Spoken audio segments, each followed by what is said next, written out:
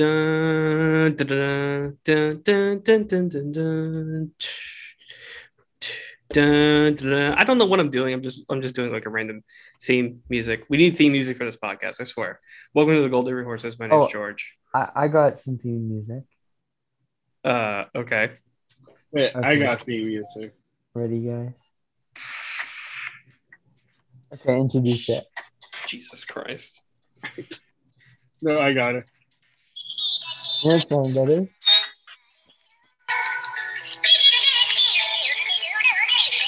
Is that the hamster song? This brings back so much memories. Anyway, welcome to the Gold River Horses. My name's George.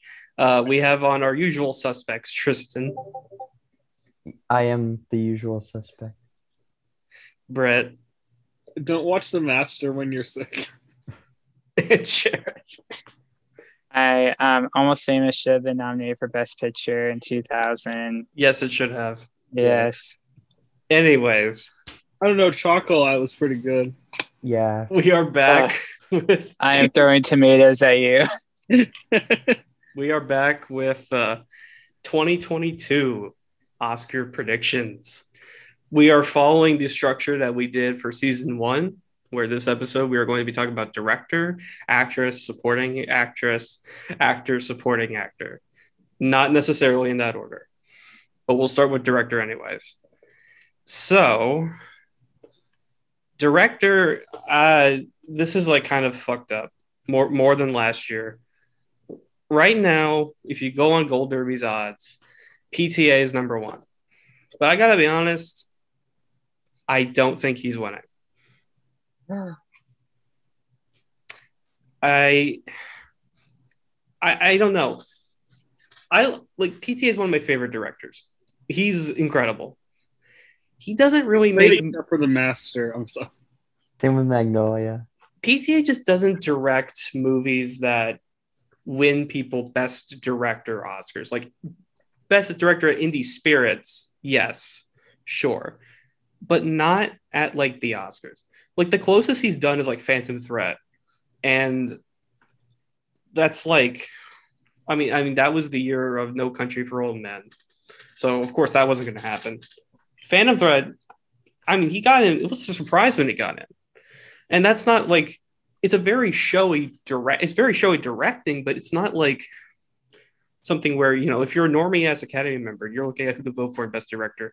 It's not something like, yeah, I'll vote for Paul Thomas Anderson.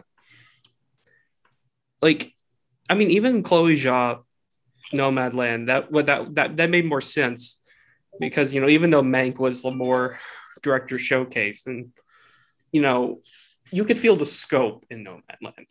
You could feel the scope. So Chloe Zhao makes more sense as a director winner, to me at least, than PTA does. Now, does that mean PTA won't be nominated? Of course not. He could easily get in. But I'm saying I don't think he's going to win. I think George, we have not seen a single frame of this movie, so we don't know what kind of scope it's going to be. I mean, for all we know, it could be PTA's biggest movie of all time. I feel like it'll be his most accessible movie, especially for the Academy taste, since it is a movie about coming of age in Hollywood.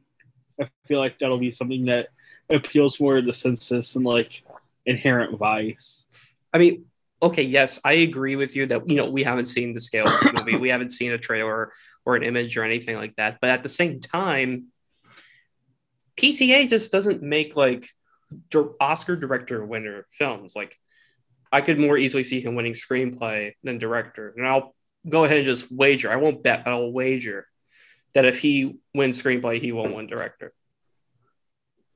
I mean, I could wager that too, because I think we're at a point where, you know, in recent memory, the competition has been so stacked that we haven't seen a lot of movies just completely sweep.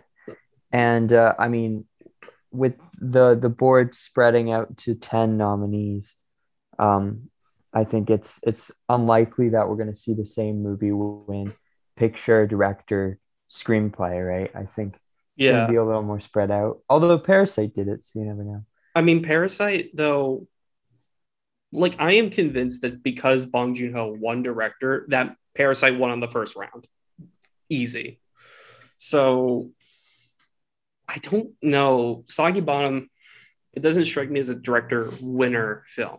Like, I don't know. Let's like say like if Trial of Chicago 7 had won Best Picture last year. By the way, you. But do you think Aaron Sorkin would have won Best Director if that movie won Best Picture? I don't think so. Trial of the Chicago 7 was never a movie that I had pegged for director just because Sorkin's not really known for being a great filmmaker. And he's more of a screenplay guy. But I mean, Paul Thomas Anderson, we're talking about one of the most beloved filmmakers of all time, and he hasn't gotten his due. And I think he was very close to getting his due with There Will Be Blood. Like, it was very close. Yeah. Like, I don't think it was that won. close. No. I feel like if the Coens weren't there that year, There Will Be Blood would have taken that. I mean, I agree with that, but the Coens won easy. So it was actually the first year I like watched. I mean, I was like really young, so I don't remember that much. But I do remember that going into the night, there was a lot of buzz for There Will Be Blood, and everyone was talking about that movie. And No Country for Old Men, like it was kind of like between those two. Like, I don't think No Country for Old Men was like this sure thing. I think No Country for Old Men won WGA, SAG, PGA, DGA. It was a sure thing, Tristan. When you look at it like that, but to be honest, I think people rely a bit more on precursors than they should. Because I don't know. I just think that To be fair, like Parasite didn't sweep everything in it. Yeah, but there was a perfect combination for that. Yeah, but I mean, people went into the night thinking 1917 was going to take it. I mean, I predicted Parasite, but whatever. I did too. But I think I probably would have predicted There Will Be Blood back in the day because that was just such a phenomenon. So I think, if PTA got that close before and he's coming back with a movie that's, supposedly going to be very accessible and a movie that a lot of people can connect to, but still has that sense of style that he brings to every movie, then I think he's definitely going to be in the conversation. That's for sure. Yeah, I think so. I also think, once again, we know for a fact that the Academy loves movies about movies. So I definitely think as well. Absolutely. But I don't think that Fincher last year or Tarantino the year before were number 2 in director. But I mean, we're talking. I don't think we can compare because we haven't seen Soggy Bottom. If Soggy Bottom is as divisive as Mank, then I'll take that back. Yeah, I doubt it'll be as divisive as Mank, but I think people will love it. I'm not going to predict the winner right now. I'm just going to predict who I think is going to be nominated because I don't. We haven't seen these movies, right? So it's hard to. Oh wait, you want me to predict? I'm just saying, go for it, man. I don't care. Should I do it? I can. I just need to pull up my predictions. Here, I'll go. Can I do mine? I mean, let's save it. Let's save it real quick. Just wait till the end. In my opinion, I think there's 3 people who have a better chance at winning than PTA. So I'll talk about my current winner real quick, Jane Campion for The Power of the Dog. It seems like a lot of people are really hopping on this. The Oscar expert did it, and some other people have done it. It just feels like something that's destined to happen. It's this like Netflix is sending it to like every festival right now. It's having like a bit of a Nomadland effect, it seems. And if it has that effect, let's say it wins the Golden Lion, I think it'll probably win the Golden Lion. But if it wins the Golden Lion, then it'll have picture, it'll have director. We'll talk about actor and screenplay at some point, and supporting actress right there that it could grab. And I also think Halle Berry for Bruce. Power of the Dog seems like such a director film. Like, it seems like the type of film where you just watch and you're like, yeah, that's direction right there. It almost seems like There Will Be Blood, in all honesty. It's got a lot going on. And, if she is to be the first woman to be a repeat nominee, and that's what the case would be, She was nominated for the piano in 93. Then that's a great case for her possibly winning, in my opinion. Now, will she win at the end of the day? I don't know. She's my predicted number one at the moment. But I think I could see it happening if this movie like gets steam and is as good as I am anticipating it is going to be. So my only concern about this movie is we see these movies pop up at Venice and TIFF every year, and people peg it as the front runner, like Marriage Story and A Star Is Born, like a movie that, you know, it's the first big one of awards season and people latch onto it, and then it runs out of steam. And this could be that movie. I mean, obviously, I don't know because I haven't seen anything from it yet. We haven't seen a trailer. We don't know what the tone's going to be like, but it could be that movie where people latch onto it and then something else comes out of the gate a little later and takes. Well, sure, but listen, this sounds like directing the movie. Like, I feel like this movie, amongst like maybe a couple of others, could win director, not picture. I don't know why. Possibly, yeah. I mean, for me, I think the one, if something's gonna win director, not picture, it would probably be Denis Villeneuve for Dune. I was about to get to him. Yeah. I don't know. I just feel like Power of the Dog is directing and acting the film. I don't really know like how demanding it's going to be from a directing standpoint because it's hard to like gauge without seeing a trailer, but I do think that the acting is going to be pretty incredible. And we will talk about that in a second. Yeah. But I mean, directing the movie, that's going to be Dune. There's so many like incredible sets in those trailers, and like it's just going to be a movie with a scope that we haven't seen before. And I think a lot of people are going to be behind Denis to win this. Yeah, because Villeneuve, I mean, this film is like a huge technical scale. And like, I expect if it is to get in for Best Picture, it would get in for Best Director. Like, I don't know, there's the theories like, oh, it could be like Inception. But like, Inception is not as big a scale as this movie. No. And I think like the whole like thing about it is that, I mean, it could be kind of like Gravity, I guess. Gravity wins like director and a bunch of craft categories, but doesn't have the passion to win Best Picture. Villeneuve could be that person this year, but I wonder. I think Dune will have passion. I just don't know if we'll have Academy passion. Yeah, it'll definitely have passion. I think it's going to be a lot of people's favorite movie of the year. I think of all time. I feel like that's going to be some people's Star Wars. Yeah. Yeah. I think what we need to consider is like, what if this film is like, you know, it's not going to be the film that brings us back to the theaters. Like, I'm not going to make that claim, especially with Delta coming up. Fucking Delta, bitch. But what's Delta? Oh, Delta. Never mind. I thought you meant a movie called Delta. Villeneuve, like, for him to win, he would have to really like blow everyone away, because like I feel like the Critics' Choice could easily nominate him. They always do like 7 to 8 slots, and the Globes would probably nominate him, but they don't. It doesn't look like they're going to happen this year. But the DGAs have their stupid rule where any movie that doesn't have an exclusive theatrical release for at least a week is ineligible. And then the BAFTAs could also snub him unless he's auteur enough.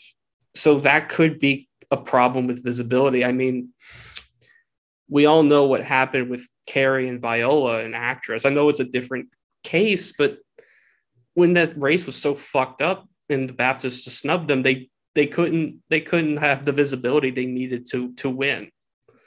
And I fear if director becomes like that, then Villeneuve could have the same problem. Yeah, it's possible. It's just like Villeneuve has. Well, first of all, I disagree with you when you say it's not going to be the movie to bring people back to theaters, because I think it will. I'm not making that claim about any movie. Yeah, I guess because because Delta and everything. But at the same time, I think we're getting to a point where, I mean, people have already gone back to theaters, but people are kind of craving that communal experience, that big movie where they go see it with everyone and there's like a sense of normality again. And I think Dune could be that. It really depends on like when Delta hits or if it prevents that from happening. But I think Dune's the kind of movie that is going to blow a lot of people away, and I'd be surprised if it's not a huge hit financially and critically. I mean, HBO Max is also going to be kind of fucking it a little bit. True, but isn't it going to theaters first and then going to HBO Max? No, that's why it's No, ineligible. same day. That's why it's ineligible for DGA. Oh, Wait, that's what good. is? Dune is ineligible for DGA because of their stupid rule that you have to have an exclusive theatrical release, and Dune's not getting that. Apparently. Okay, so everyone in this situation's wrong. Let me explain real quick. It isn't eligible for a DGA because it has to have something like a month of theatrical release, and Dune's coming out exclusively to theaters for 1 week. Yes. Yeah. Wait, is it coming to one Yeah. for I 1 have week? not heard that. Yeah, at all. that's the deal they made with Denis Villeneuve because he was threatening to sue. Yeah, I heard that too. That Mhm. it's going to theaters and then it's going to HBO Max. So- for 1 week. Oh, And so it's not like since I work in a movie theater, we get a schedule, and they highlight all the ones that are also coming to streaming. And Dune isn't highlighted, so that means it's not immediately coming to streaming. so it is eligible for DGA now. I don't know if it's eligible for DGA because I don't know the how long it has to be exclusive in theaters. Someone double check that for me real quick. I'm looking right now, and I'm seeing nothing. Well, while you're doing that, I'll just move on to Guillermo real quick. Because, I mean, Guillermo, he's won before. Like, he's the only one, at least in my top 5, who's won before. And he could win again if this movie is like so visually stylish, and it will be.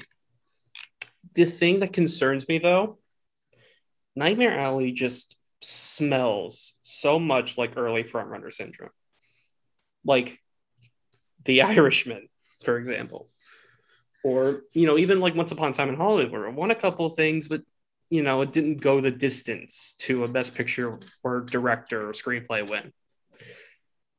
That's just what it feels like to me, and that's kind of what I see here with director, because that usually affects director. And of course, last year it happened with Meg Fincher. I mean, again, as I said, I don't even think Fincher was number 2, but you have to consider that maybe these early frontrunners who are considered like picture winners and the only picture probably aren't going to win director either. And that's kind of how I feel about Guillermo. But Guillermo, in terms of like who's getting nominated, is probably the biggest lock. Yeah, Easy. Mm-hmm. He's definitely getting nominated. I agree with all of that actually. So then I would assume everyone is PTA, and like that's like the 4 that everyone seems to agree on. Mm-hmm. Going down the list on Gold Derby, Joel Cohen is number 4. Stupid. It's not. Macbeth apparently is super weird. It was rejected from Venice, and it seems to be confirmed because the source on Awards Worthy is apparently super credible. Jordan Rumi of World of Real, it's a mouthful, spoke to someone who saw it and said it was like The Lighthouse. That sounds awesome. I don't think the Academy is going to think the same way. And That's interesting. And I've always had this feeling that Macbeth wasn't going to be accessible enough for the Academy, even with a ranking scale with 10 slots. I think the amount that Gold Derby is hyping that movie up is insane. Ridiculous. I do not think it'll get nominated for picture. Yeah, I took it out. Yeah, I think it's really, to me, it like screams Ma Rainey's Black Bottom. But it's weird to think that it's The Lighthouse. That's interesting. I mean, we don't know how credible the source is, but I mean, if Venice really did reject this movie, I don't know. I don't know what you want me to tell you.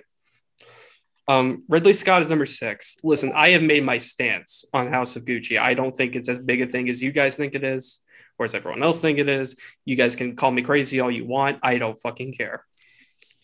Even you have to admit Ridley Scott is not getting nominated for House of Gucci. I think after that trailer, I would bet more on him getting nominated for The Last Duel than House of Gucci. Honestly, you're not wrong. Yeah, yeah. I think okay, so I think House of Gucci is still getting into picture, even though the trailer is stinker. It looks like a goddamn Lifetime movie.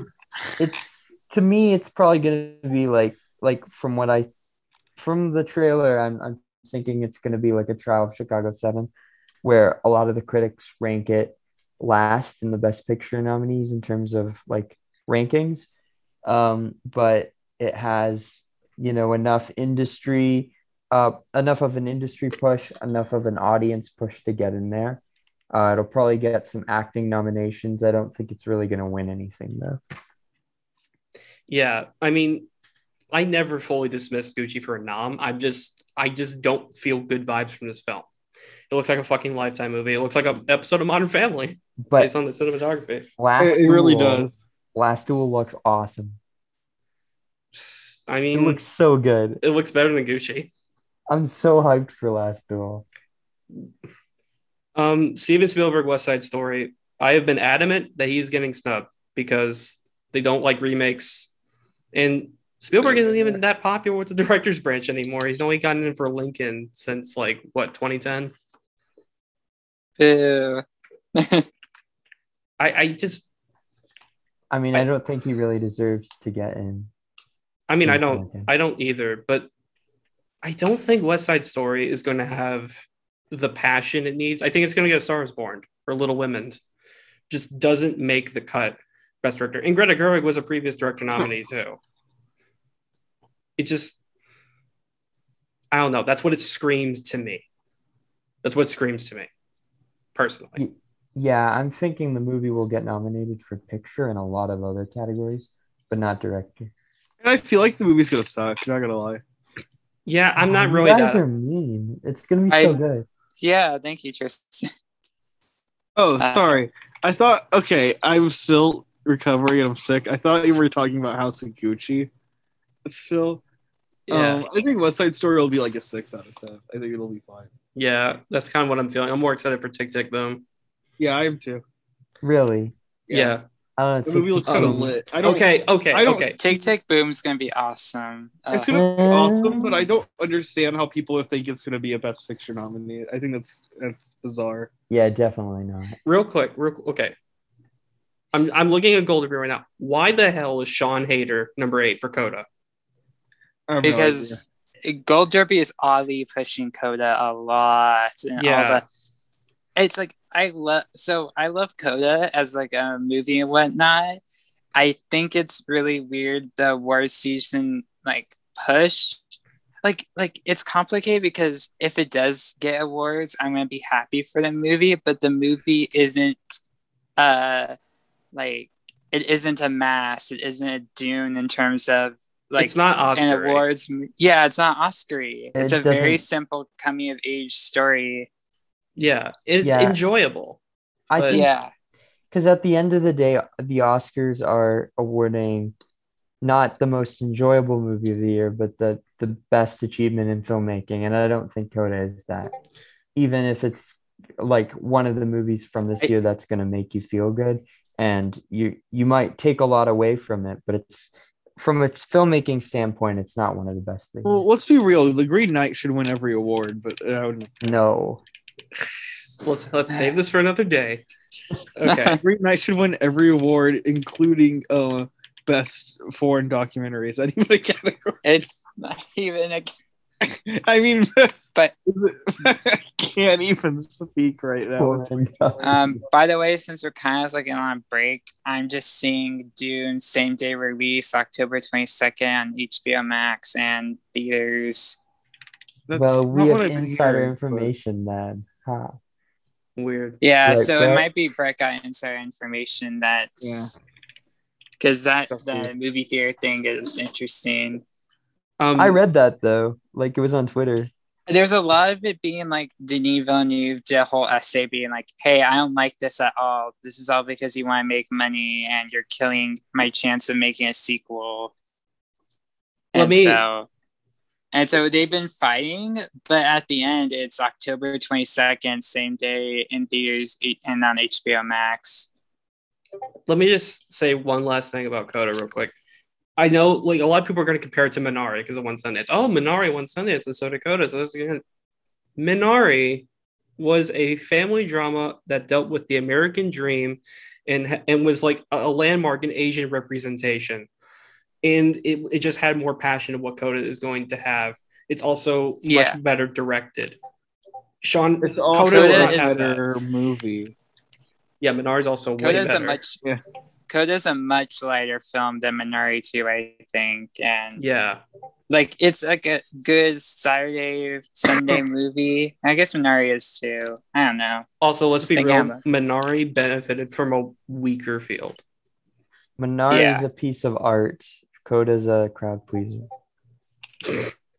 Asghar Farhadi, a hero. I unfortunately think his chances are kind of done. Yeah, that's not happening. Yeah, but that leaves room for Paulo Sorrentino. Or that's also not happening. Joachim Trier for the worst person in the world. Heck yeah. Oh my god, that'd be awesome. Wes Anderson. Guys, can we just say it? Edgar Wright's getting nominated. Yeah. Maybe. I think it's happening even if the movie doesn't get nominated for picture. Okay, Brett, you are crazy. I think the movie is getting nominated for picture. I think the movie is. I think so too. But I think even if it misses, he can still get into director. He is so overdue at this point. Like, guys, the thing about Edgar Wright is that he is not making Academy-friendly movies, which is fine. He's kind of the cult filmmaker that everyone loves. Like, he's making the cult classics and stuff. He's even admitted this, like, on Twitter before. He's like, yeah, I'm not making movies for awards. But Last Night of Soho seems like by far and away the most prestige thing he's made. And it seems like it's definitely marketing to a cult movie that's more like Don't Look Now or The Innocents or something like that. And I think that's something that the Academy members are going to appeal to. And even if it misses out on picture, which I think it'll get in, we'll get into it later, I think it could be a David Lynch situation where they just throw him into director. People are like, whoa. I would get him right now on your 100-1 odds on Gold Derby. I think it'll pay off. Let me caution everyone just real quick. I am not discounting Soho for Best Picture or Edgar Wright for Director. I would wait for reactions because from what I understand, Focus wants to push Belfast. And they will only pivot to Soho if its reactions are through the roof. But its reactions will be through the roof. But so that means if we go TIFF, we have to like hype it up online. Yeah, we have to. Well, the thing is, I'll just post a video of myself screaming for 2 minutes straight and see how that works. I have more. These distribution companies, though, they come up with a strategy before the festival, but it's tentative because the festival changes everything. I understand that. Like Belfast, I mean, look, Kenneth Branagh is a crappy director. He's absolutely horrible. Like, when was the last time he's made a good movie? No, I'm sorry. I mean, Artemis Fowl sucks. Artemis Fowl, the Best Picture. Artemis Fowl. I mean, he's a horrible director. Like, are we Artemis really Fowl is the greatest American masterpiece in the last 28 years. Yeah, it won Best Picture, obviously. But also, I will caution, like, everyone's like, oh, we got to find the Thrill. We got to find the Get Out, the Parasite, the Promising Young Woman.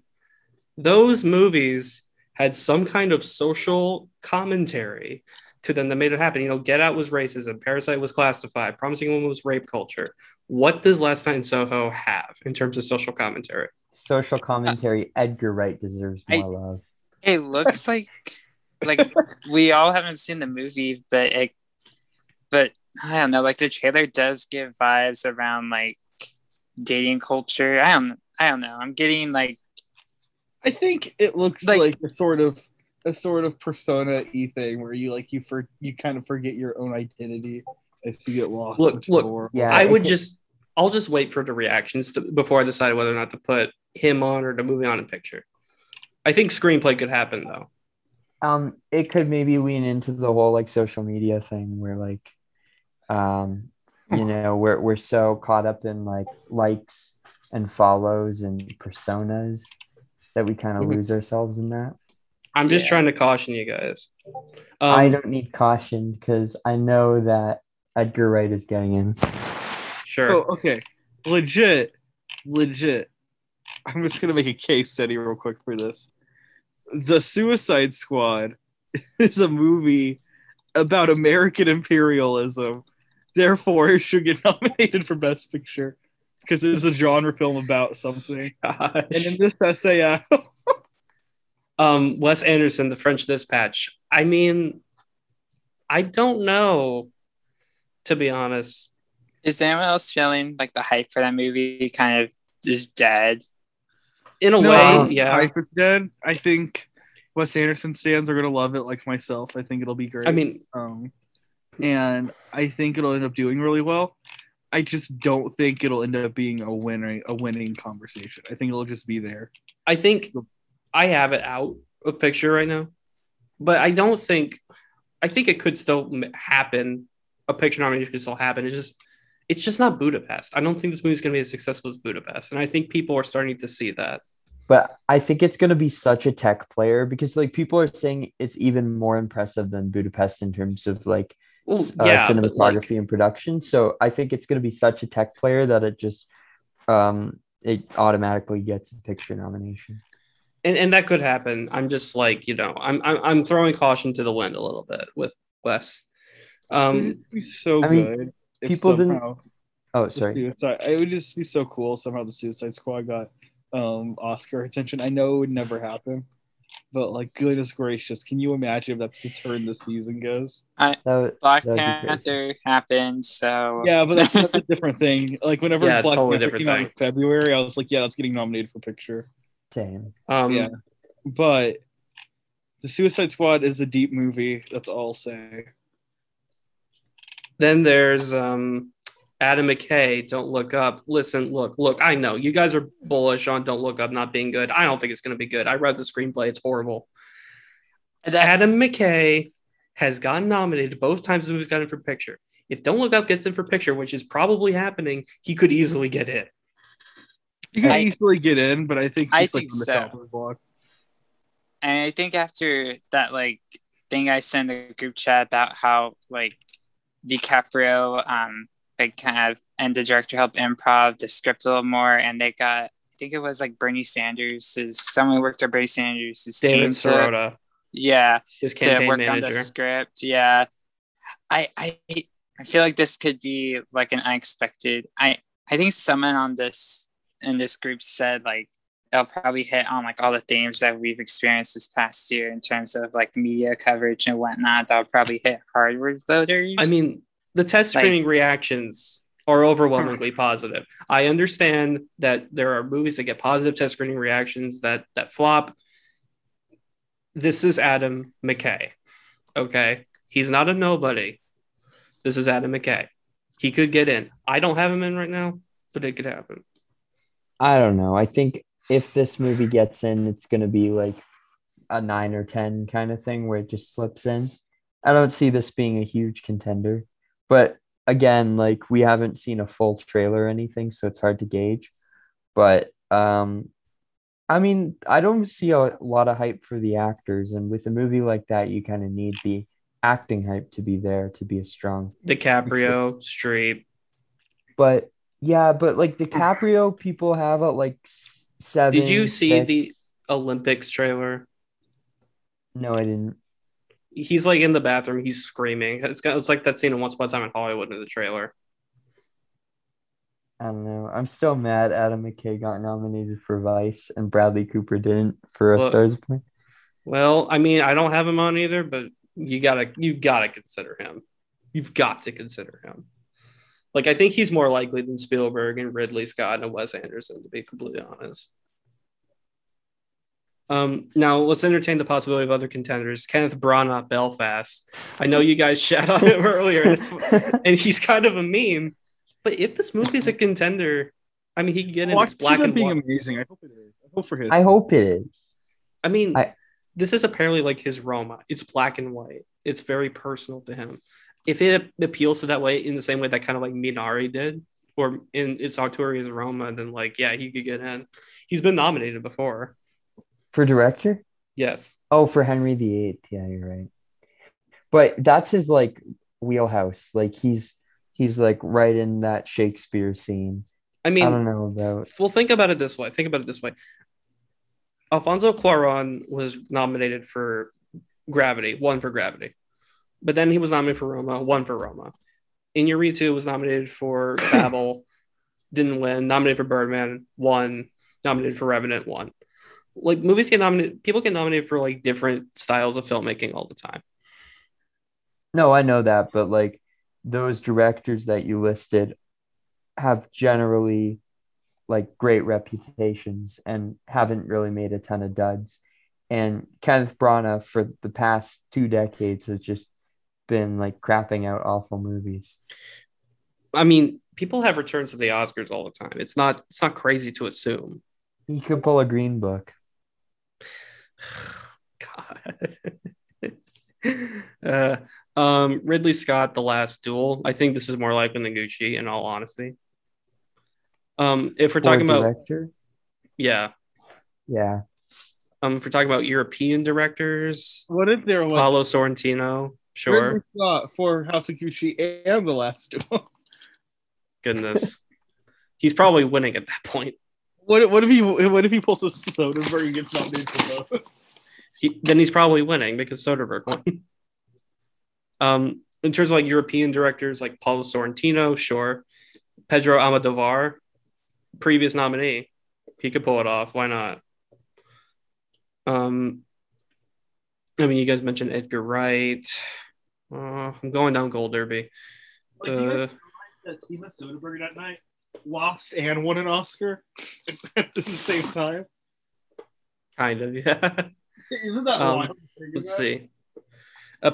Why is a Peachapong on here for Memoria? He's not getting nominated. Let's see. Aaron Sorkin being the Ricardos. They snubbed him for Trial. I don't think they're going to nominate him for this. Andrew Dominique Blonde. Blonde is going to 2022. Stephen Karam, The Humans. If it's like The Father, I don't think he's happening. They have Kenneth Branagh for Death on the Nile. That's funny. Sean Penn, Flag Day. Yeah, I think these are all non-factors. So, I'm sure we all have top fives. I'll go first. 5, just for the odds, Kenneth Branagh for Belfast. Number 4, PTA, Soggy Bottom. Number 3, Guillermo del Toro, Nightmare Alley. Number 2, Denis Villeneuve, Dune. Number 1, Jane Campion, The Power of the Canine. All right.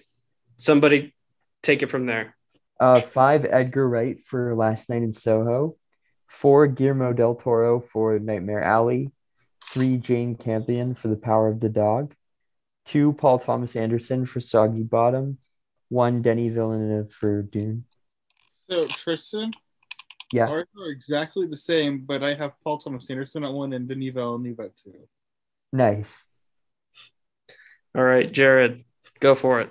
I am trying to log into my Gold Derby and it's giving me problems. Wait, I'm logged in. Give me like 2 seconds.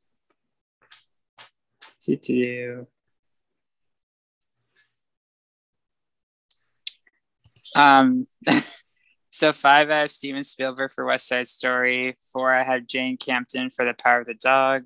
3, I have Del Toro for Nightmare Alley. 2, I have Denis Villeneuve for Dune. And 1, I have Paul Thomas Anderson for Soggy Bottom.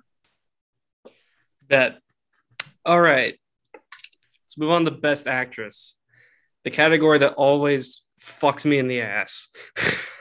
Goodness gracious, rephrase that. Okay. In all seriousness, this category is fucked, just like last year's was.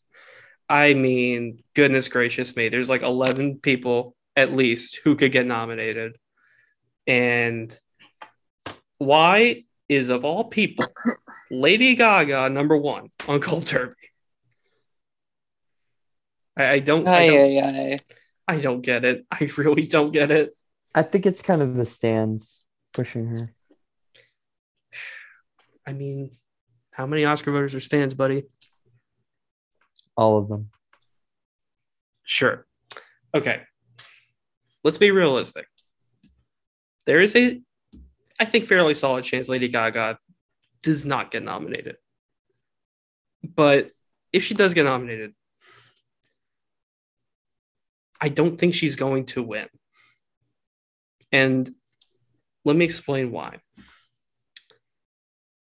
The Academy has a disproportionate bias against female anti-heroes. I'm talking people like Glenn Close in Fatal Attraction, or Rosamund Pike in Gone Girl, Margot Robbie and I, Tonya, and of course, most recently, Carey Mulligan in Promising Young Woman, all lost to much safer performances. Oh man, safer my butt. We're not having this conversation again. Lady Gaga is going to be added to that list. If you're going to be a female anti-hero, you have to win. You have to be like Charlize Theron, who was doing a physical transformation. And there was some degree of novelty in Charlize Theron just playing against type, playing a serial killer, a real life serial killer. Like, that's the type of thing you have to do if you're going to be a female anti-hero and win. So Lady Gaga is just not going to, she's just not going to win. She's not going to win. She may not even get nominated, to be honest with you. But I don't know. I'm pretty confident about her getting a nomination, especially if Gucci gets in. But yeah, I agree with you. I don't know. It doesn't seem like a winning performance. Yeah. It's a little over the top with the accent and everything. Now we also have to consider the thief in the tragedy Macbeth. The rightful winner? She was not the rightful winner. She is the thief. Okay, I'll just use her real name, Frances McDormand, in the tragedy Macbeth. If this movie is as weird as we think it is, she could just miss at the end of the day. And the role of Lady Macbeth is more supporting anyway. Granted, apparently A24 wants to push her lead. Whatever. So I don't know. She could miss at the end of the day. So Respect is out. Respect has reviews. Yep. They're about what was expected of it, to be honest. Just something I want to say is, like, from my point of view, every review seems to be like, yeah, it's a formulaic biopic, but Jennifer Hudson is stealing the show. She's running with that performance. Like, even like the very negative ones seem to be praising Jennifer Hudson. So I moved her one step higher on my Gold Derby predictions.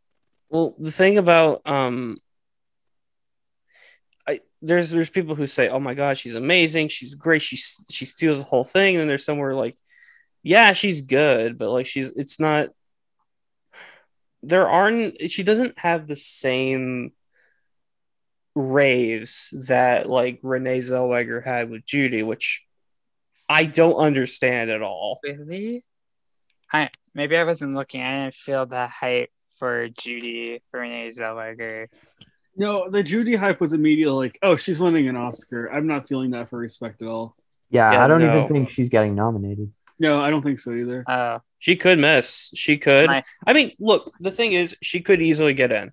Like, SAG apparently gave her a standing ovation. That doesn't shock me at all. And it has like the same like audience scores as like Harriet, right? So like, she's a plausible nominee, but not a plausible winner. And I could see it being like a Rocket Man situation at the end of the day. That's what I was just about to bring. Could this be a they nominated Rami Malek, so they don't nominate Taron Egerton. And they nominated, I forgot the actress's name, I'm so sorry, but the one who played Billie Holiday last year. Andra Day. Andra Day. So they might not nominate Jennifer Hudson for Respect. And well, Andra Day feels like she was there because there was not as much competition. And also, That's true.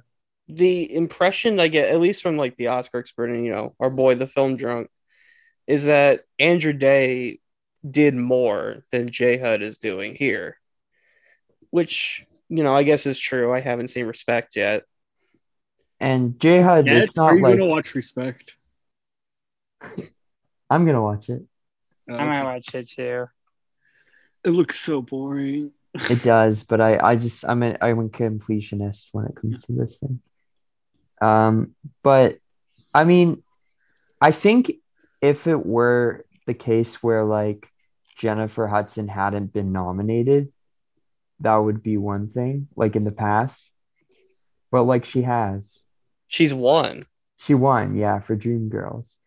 So I don't think they're in any rush to give her another. And like this came out in August. Mm-hmm. People aren't really talking about it at all. So it's not going to have that like festival push that Judy had. And then, yeah, and like people don't seem to be that impressed with her. They don't like, it's not like she's doing anything different from any of these other music biopic performances. So I don't think she even gets nominated here. Yeah, she might not, honestly. Like, honestly, Best Actress. I mean, I know I jokingly said earlier, oh, this category always fucks me in the ass. No, this category is really hard. And I could see like a bunch of people getting nominated. I could see maybe 6 potential winners too. And I'm going to talk about one of them who is not on Gold Derby yet, but needs to be. Olivia Colman in The Lost Daughter, which is playing at Venice pretty soon. And I've looked into the role. It seems like a really emotional, kind of like, heartfelt role. She's dealing with some kind of like trauma and grief, from what I understand. And, it's written and directed by Maggie Gyllenhaal, and she's an actor, and actors are typically really good at directing other actors, and movies directed by actors get people Oscars, acting Oscars a lot. Look at Denzel Washington directing Viola Davis to her Oscar, just as an example. So, and even like the ones that don't win, like Greta Gerwig was able to get, Saoirse Ronan and Laurie Metcalf nominated, and other like actors like Jordan Peele, Regina King, Emerald Fennell are able to get their actors nominated because they were also actors and they're good at directing other actors. So, and we know Olivia Colman's an amazing actress, she very deservedly, richly deserved, won an Oscar for The Favorite. And, she could just be amazing again. Like, she was excellent in The Father, and I would have been perfectly happy with her winning, even though Yoon and Seyfried were better. And who knows? She could just wow us again, and we would be like, "Oh shit, Olivia Colman's about to win another Oscar." What if she gets up to the awards ceremony after winning this Oscar, and she unties her human flesh outfit, and it's actually Glenn Close? Dun, dun, dun. Wait, she was wearing a human flesh outfit. Wait, yeah. So what? So Glenn Close skinned Olivia Colman alive and wore for this movie. Oh my god. This got needlessly dark. And so then at the award ceremony, she finally won an Oscar. Oh, and then she comes out of the flesh and she's like, Yeah. it's not called The Lost Daughter, it's called The Lost Coleman. The lost, the lost Oscar for Glenn Close. It's not The Lost Daughter. It's Two Hillbilly, Two Elegy. Kiss my ruby red asshole. That was a movie. Oh my gosh. I don't know, though. Trilogy. Is Like that a fried bologna sandwich? Olivia Colman's one of these actresses that, like, while she's gonna have a lot of roles that get her Oscar nominations, she's also gonna have a lot of nothing roles that people immediately think will get her But nominated, and then they just are nothing. Tristan, this is not a nothing role. But it's Maggie Gyllenhaal.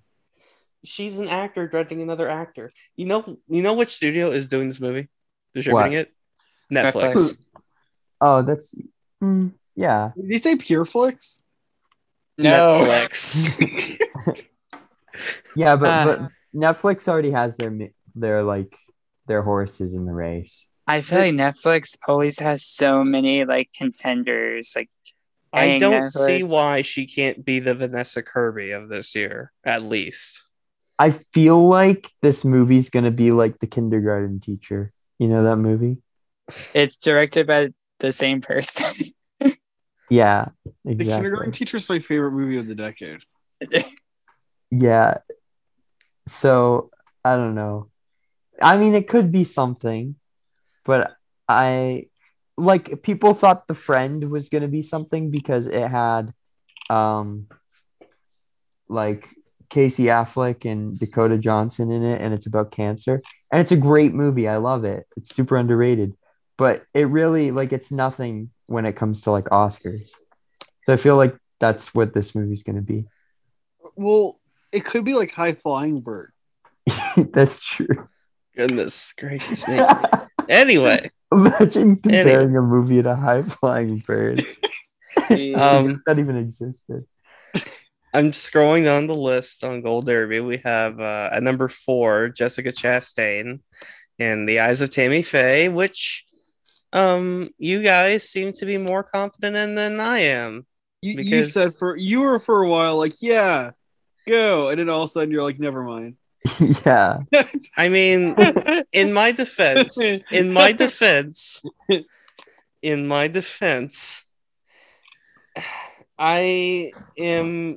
a topic I'm fairly interested in, and I like the actors involved. So when the trailer dropped, I was like, oh, this looks interesting. But I saw it again. I saw the trailer again, and as I watched it again, something just seemed really off. It started giving me major Hillbilly Elegy vibes. Whoa. I don't know why. It just does not look that good.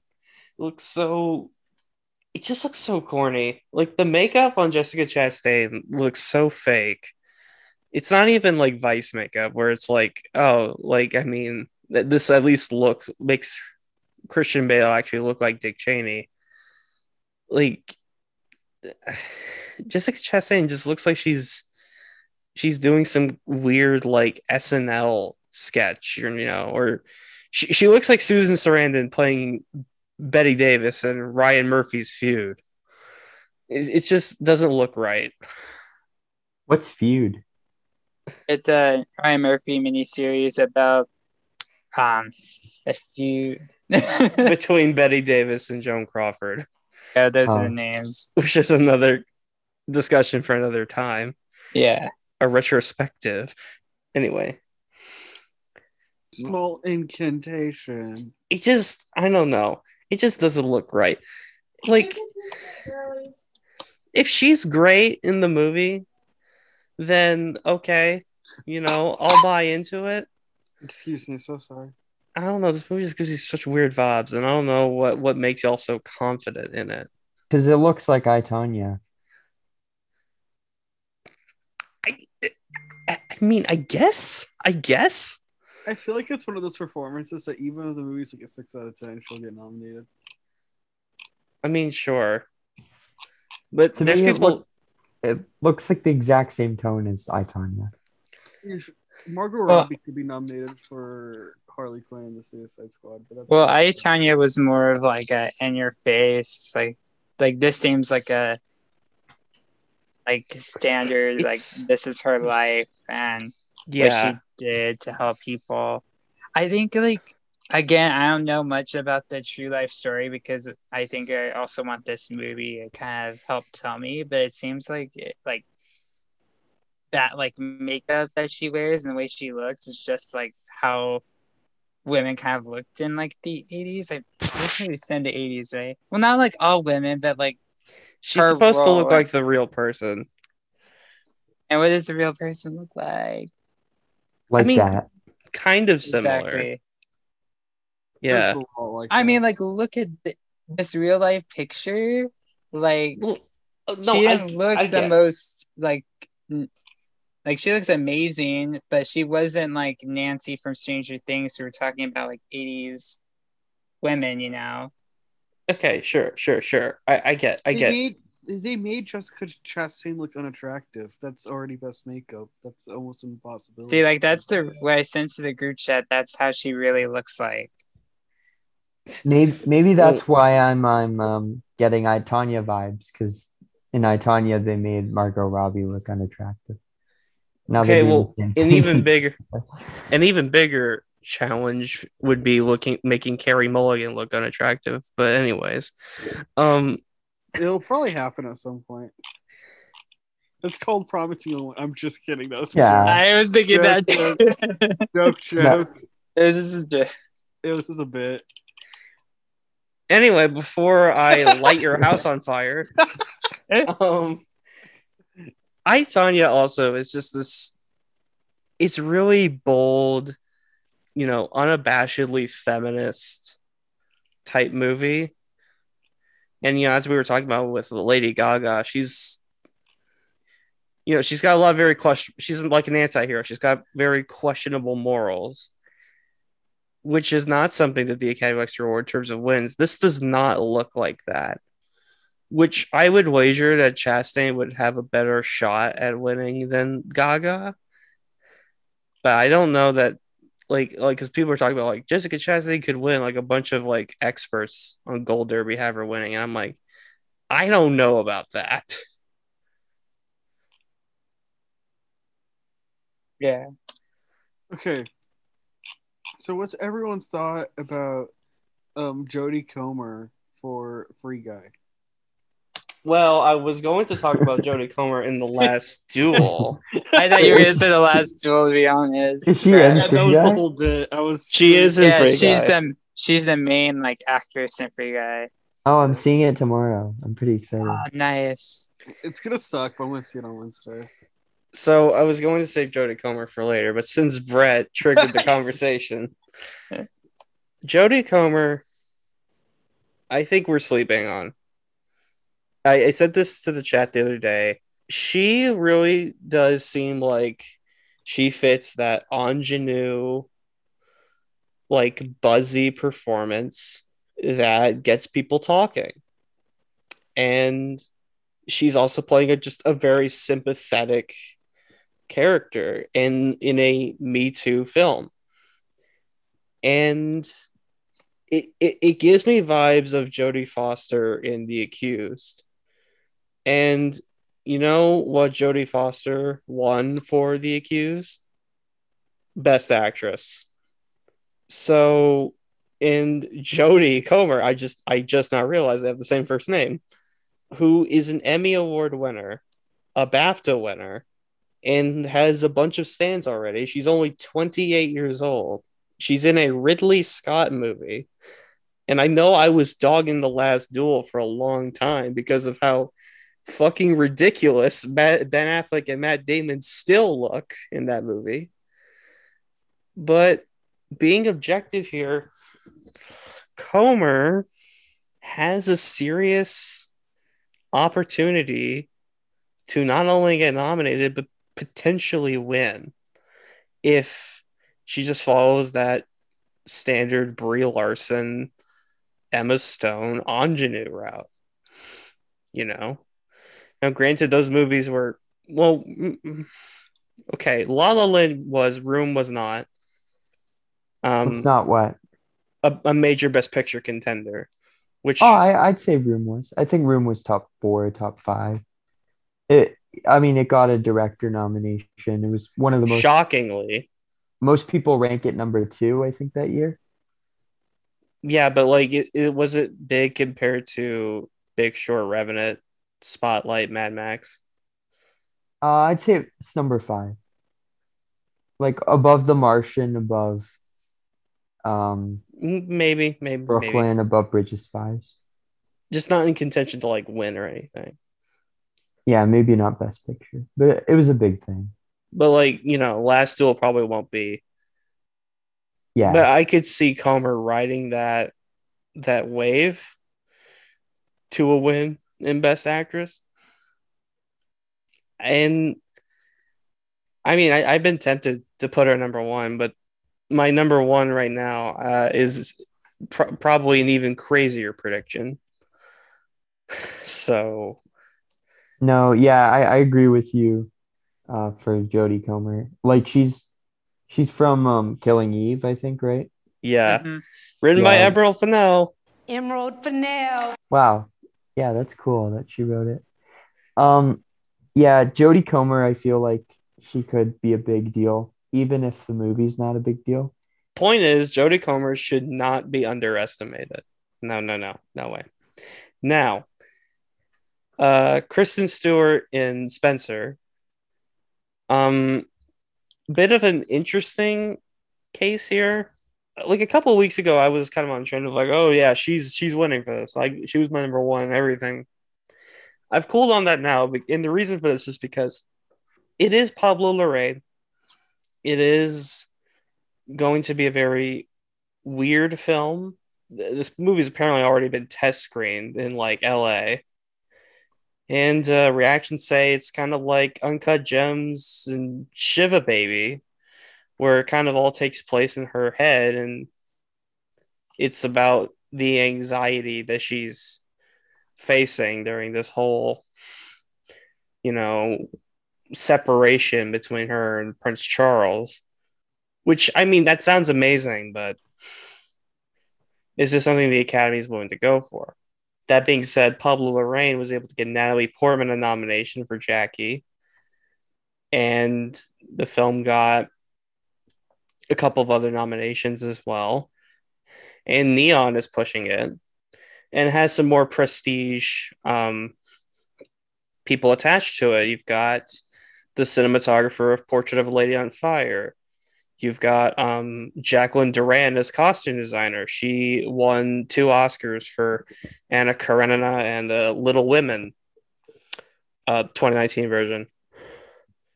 You've got Johnny Greenwood doing the score. It's a bit more of a prestige project.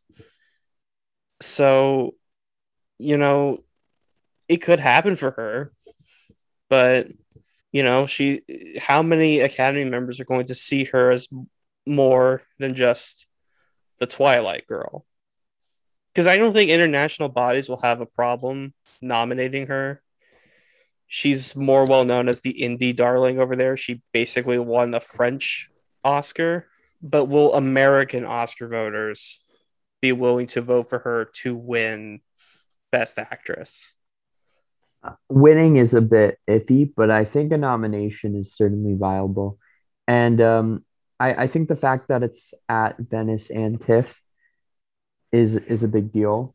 And also she's playing Princess Diana, who's such a like a beloved figure. People really are invested in Princess Diana, and there hasn't been a movie made about her yet. So I think it is going to do pretty well with audiences, even if the movie is kind of weird. People are going to go and watch it. And I don't think the movie's going to be that weird. I think if anything, it might be like anxiety inducing, but that could work well for the film.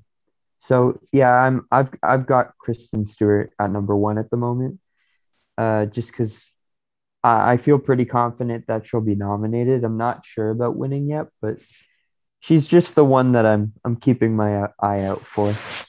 I mean, I think that's a good call to make, to keep your eye out for her. The same way that I'm doing the same for Jodie Comer. It's just kind of weird, I guess. I don't know. I want to address this possibility of Kirsten Dunst going lead, because it seems like her role in the book could be borderline, but apparently Netflix does not know where they're going to campaign her yet. I'm assuming she's supporting right now, but Yeah. I'm supposed to be getting the book sometime soon. As long as my payment option gets verified. Fucking Amazon, Jeff Bezos cunt. Whoa. Sorry for being so vulgar, but depending on what happens there, I might switch her to lead. And if she is lead, I think she could win. And it would just kind of push everyone down a little bit. The concern is, is she enough of a lead in order to win and lead? And we'll get to this later, but Benedict Cumberbatch, we'll be talking about him later. He may still suffer for Thunder, but we'll see. I don't know. I feel like it's going to be a two-hand movie where as long as she goes supporting, which I think she will, I think there's a possibility both her and Cumberbatch could win. I mean, I agree with that. Yeah, if she's supporting. Yeah. So another contender who we should consider, Penelope Cruz in Parallel Mothers, the new Pedro Almodovar film.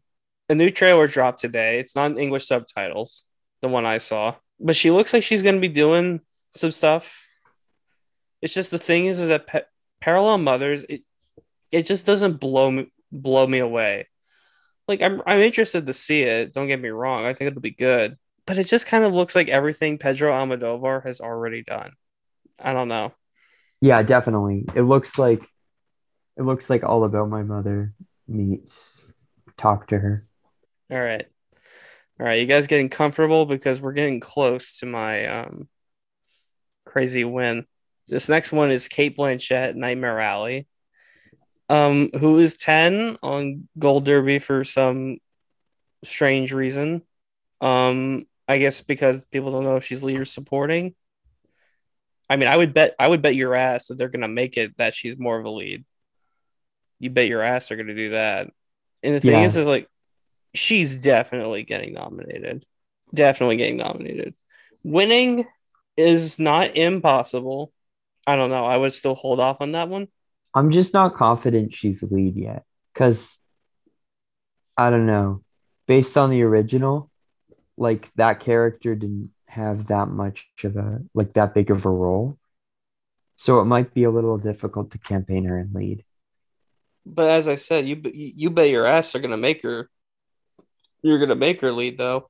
I mean, think about it this way: Viola Davis got nominated last year for a borderline supporting performance in a movie where she was overshadowed by her co-star, a movie that was snubbed for Best Picture. Cate Blanchett can most certainly do the same thing, just her film is like a major contender as well.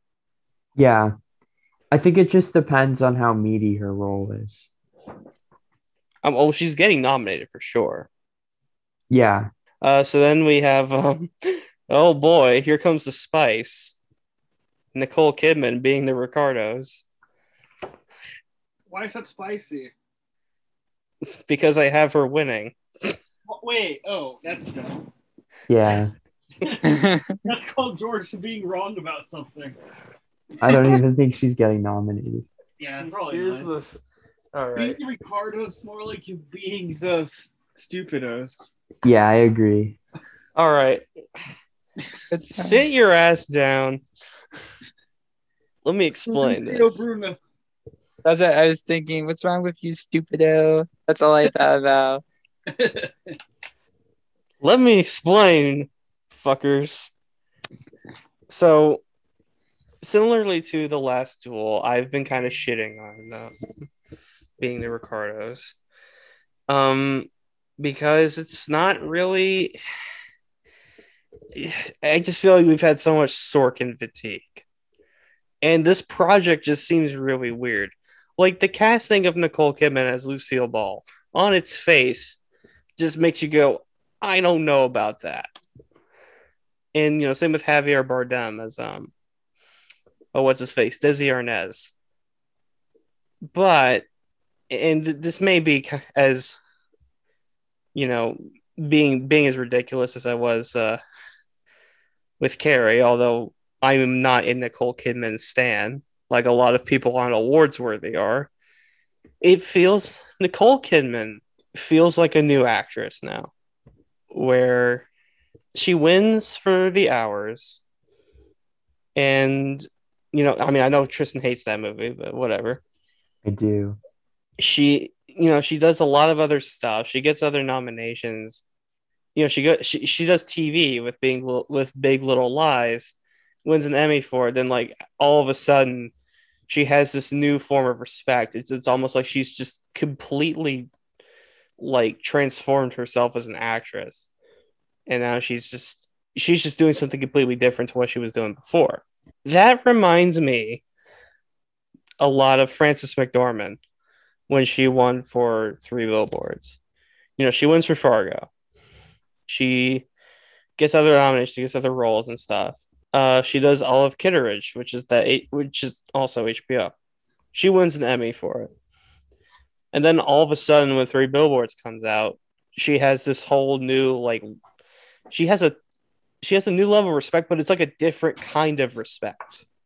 As if again, she just shedded her former actress self and grew into a new actress, grew into some new skin.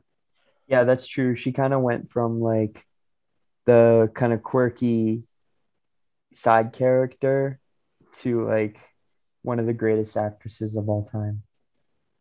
And Kidman, while she's not necessarily like it's still kind of a transformative role, and she's always been known for that. She does feel like a new actress after Big Little Lies in a very weird way. And those types of narratives help people. And it could help her here. Now, I'm fully aware of the fact that my prediction of her winning could easily flop. A lot of people were predicting Michelle Pfeiffer would win last year for French Exit, but it's kind of a gut feeling I have. And it's why I think at some point in the near future, Charlize Theron is going to win another Oscar, because she also feels like a completely new actress, especially after Mad Max. So that's what I'm going with right now. I am fully aware that I'm probably driving off the cliff Thelma and Louise style, but fuck it. I do agree with you about Nicole Kidman. I don't know about Charlize, to be honest, but Nicole, yes. Reese Witherspoon could do a similar thing. Maybe. That would be cool. And it will happen eventually. I don't know if it'll be for being the Ricardos, but it's going to happen eventually. Definitely. Last person I want to mention, Rachel Zegler in West Side Story. Heck yeah. Now, Natalie Wood was not nominated for the first one, albeit she was nominated for something else, and she was in brownface. But it feels like this role doesn't really get that much hype. It's weird because like the other characters are Anita, where she's like iconic. Doesn't necessarily feel like Maria is. And I just saw the original West Side Story for the first time recently. And I definitely was more invested in Anita as a character than anyone else. That being said, there seems to be a lot of hype behind her. And she's like this upcoming star, especially on Broadway. So there's a route for her to get a nomination. It's just the thing is she going to be like Saoirse Ronan in Little Women and Ariana DeBose is Florence Pugh? Or is Ariana DeBose the only one who lands a nomination? I think Zegler has a chance, but she'd be riding with the film. So I think the film has to be a huge thing for her to get in, while I think DeBose could just get in even if the movie doesn't really have any chance at winning Best Picture, or if it's not this huge success. I think Debussy could still get in because she's such a big actress on like the Broadway scene, and supporting actress isn't as competitive. Yeah. It's all about passion as well. And I don't think West Side Story is going to have any real passionate support. I don't know. Yeah, I don't know, Tristan, man, you guys are just Everyone said that about Little Women too, and I'm like, just wait. And now everyone's No, I passionate. feel like Little Women was like everyone's gonna love that. It's Greta Gerwig doing Little Women. Yeah, but when the trailer dropped, people were like legitimately like not happy. Well, those people are dumb people.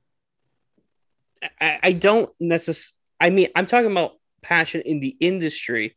You know, film Twitter had passion for Little Women, but and they're probably not going to have passion for West Side Story. But will the industry have passion for it? Is the question. I don't think they're going to. Anyway.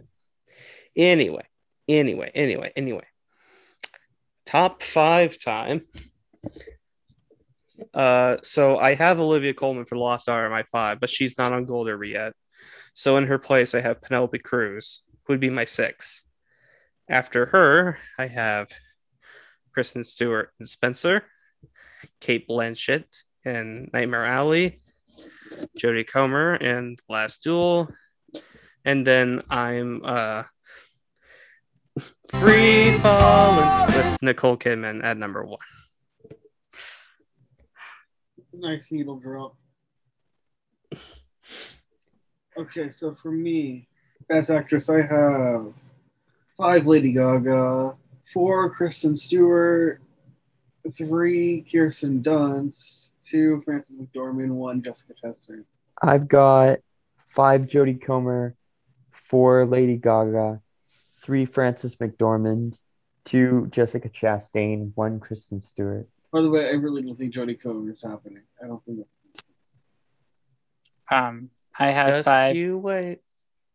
I have 5 Kristen Stewart, 4 Rachel Zegler, 3 Jennifer Hudson, 2 Kate Blanchett, and 1 Jessica Chastain. Bet. All right. So I forgot 1. Okay. So I'm going to put in Joey King in the Kissing Booth 3. yeah. No, I was thinking of something stupid and then they lost it. So we'll go with that. All right. Well, let's get on with Best Actor. Denzel Washington leads the Gold Derby odds for The Tragedy of Macbeth. I mean, he's going to get a nomination. Will he win? Is the question. Because Idris Elba in The Suicide Squad. he's probably supporting, but He's the lead. the thing is that I looked at the New York Film Festival description for this film, and they described the performances as being strikingly inward, which does not sound particularly Oscar friendly in terms of winning. That implies he's a bit more subtle, which was not something I was expecting considering the baitiness of the role, and it is Denzel Washington. But subtle performances, we're not going to talk about The Thief right now because that was in a crazy situation, don't tend to win Oscars. I don't know if I agree with that. I mean, I would call Casey Affleck's performance subtle, and that was just a few years ago. It wasn't like this kind of subtle. I think it was pretty subtle. I guess it depends on like what they mean by strikingly inward, because they could mean like introspective and like very, I don't know, personal, or they could mean like super subtle. Perhaps.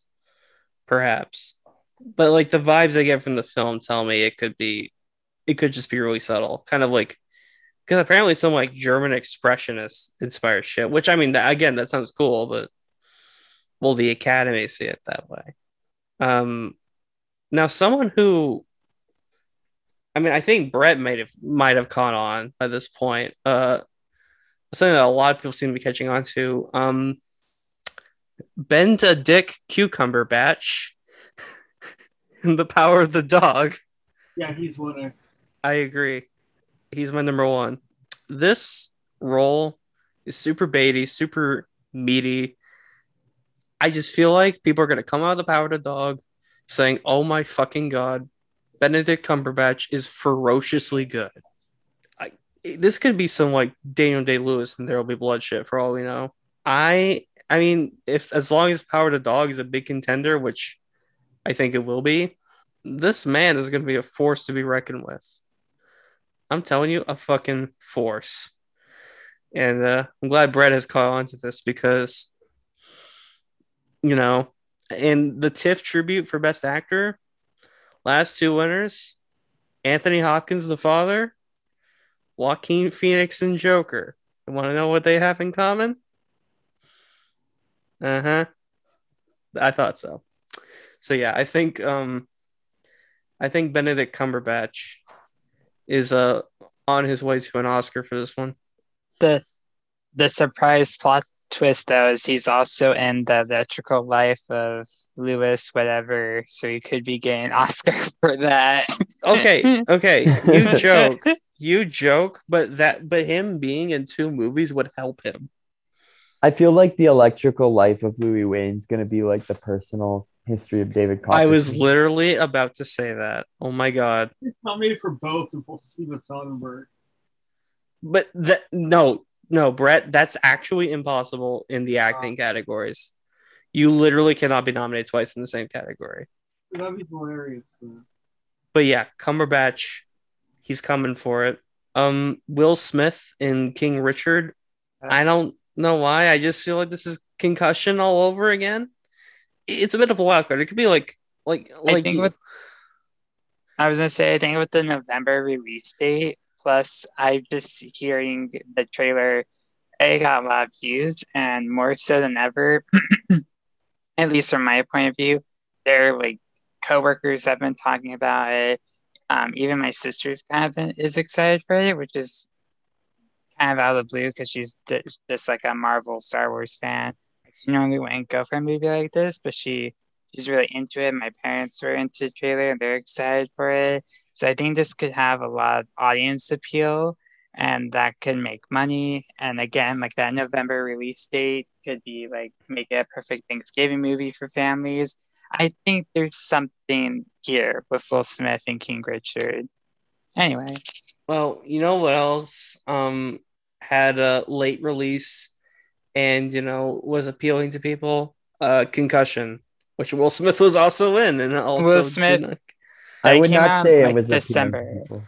Yeah, it was not appealing to people. Yeah. Okay, fair enough. It's also, that was such a more like depressing film too. This one's gonna be very audience friendly than Concussion ever was going to be. Yeah, I get that.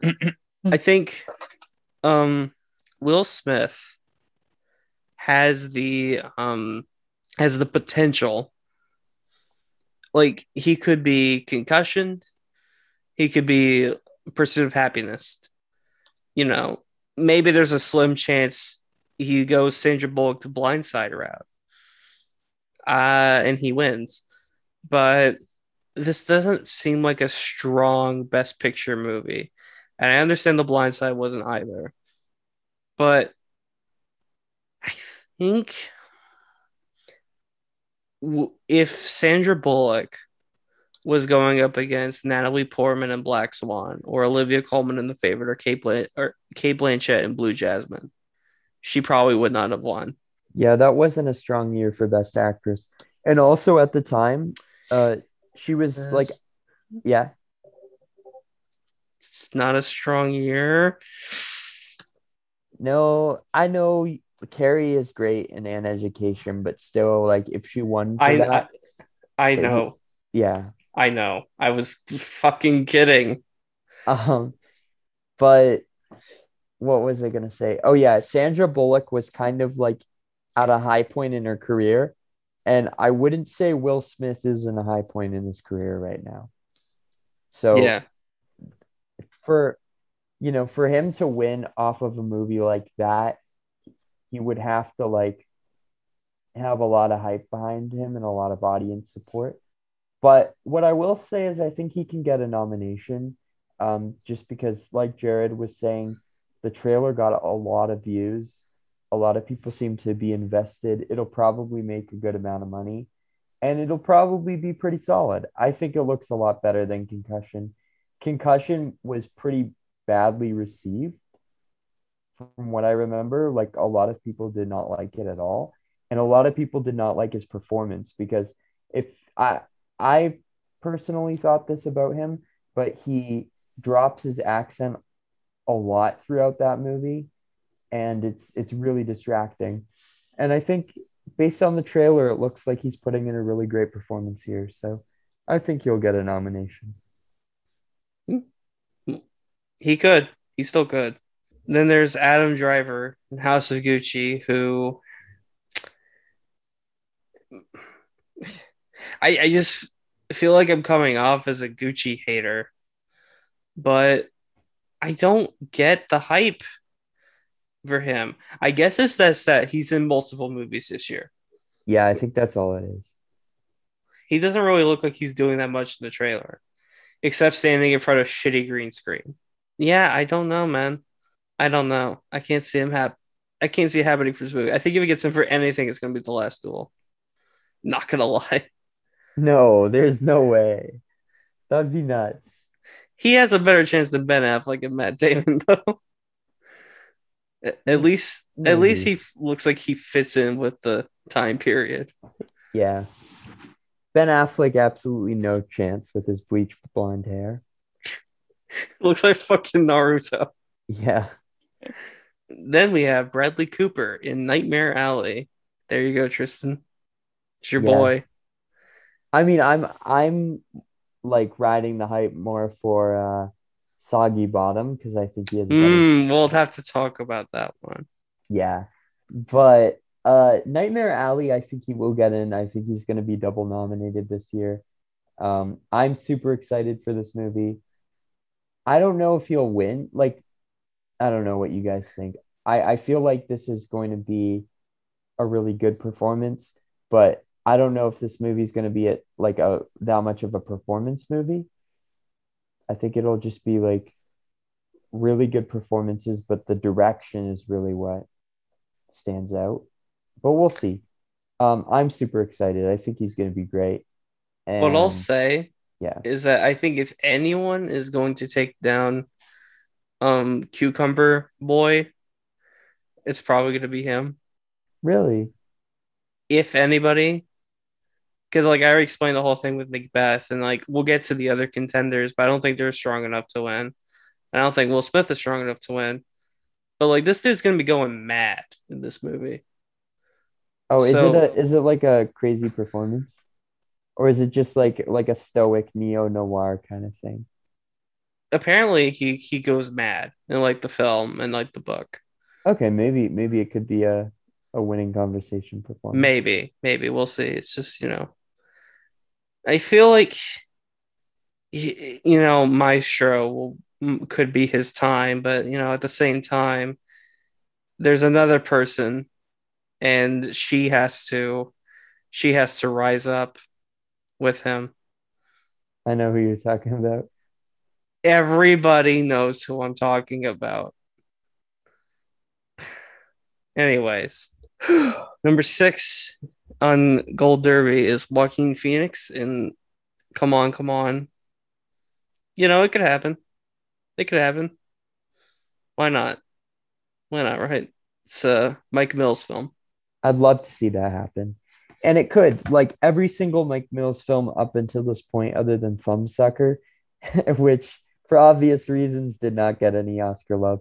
But the other ones did. They like Beginners won for supporting actor. 20th Century Women got a lot of buzz for Annette and then ended up getting a nomination for screenplay. So I think Come On, Come On gets in somewhere, either screenplay or actor. Maybe picture, we'll see. It would have to be like the reactions have to be insanely good for that one to happen, in my opinion. It could be because I think like people are starting to realize Mike Mills is like top tier. I mean, I know Brett's been hyping this one up, so you know. Come on. Yeah. Oh, yeah. It might be my most anticipated of the year because Mike Mills is like. Yeah, it's like, Walking Phoenix coming back in black and white. Yeah. Yeah. So then there's Leonardo DiCaprio, Don't Look Up. I think this is happening. I mean, I saw that teaser trailer they put out during the Olympics. It looks like some Once Upon a Time in Hollywood type shit right there when he's screaming in the bathroom. And I mean, look, I've already said this. I am not excited for Don't Look Up at all. But like, if it's a big contender, Leo's getting in. Like, we didn't talk about J-Law. Like, her character is very extremely hollow and wooden and all that shit. Leo's gonna be doing some shit here. So I think he's gonna get nominated. I don't know. It's possible. I don't know. I'm not that confident in Don't Look Up because I think that Vice, while it did get a lot of Academy love, a lot of people did not like that movie, and McKay kind of has a bit of like a dark cloud surrounding him now. So that movie has to be really good to get in. That's what you say, but we never know. Anyways, there's Andrew Garfield in Tick Tick Boom. You know, I mean, it kind of gives me like Roy Scheider, All That Jazz vibes, where in All That Jazz, it's kind of like, you know, the main character just kind of feels like he knows his time is coming up, his time to die anyway, and that's kind of how it feels here. The Green Knight be like, and you know, Jonathan Larson, who, you know, was a real person that Andrew Garfield is playing here. You know, I mean, he died a few years after Rent came out.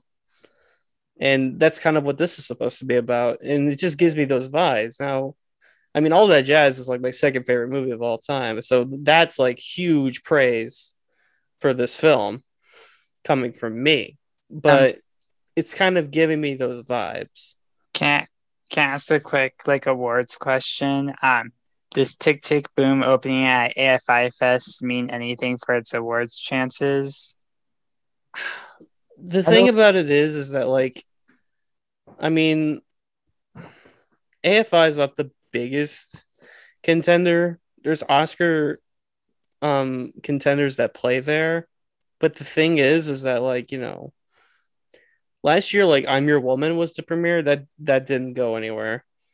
Then Queen and Slim the year before that didn't go anywhere. And that's Fox, right? That's just the past 2 years, but that doesn't mean that I don't think that's enough to say, oh, Tick Tick Boom is done or anything like that. Like, I would wait for the reviews for the film to dictate that. Yeah, I think it depends. If the movie gets outstanding reviews, then it can get in. I don't really see it as an Oscar contender, though. It'll still be a really damn good movie, though, in my opinion. Looks good. I like the trailer. Sound design, maybe.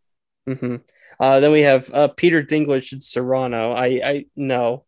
Let me explain this. Even a movie. So let me explain.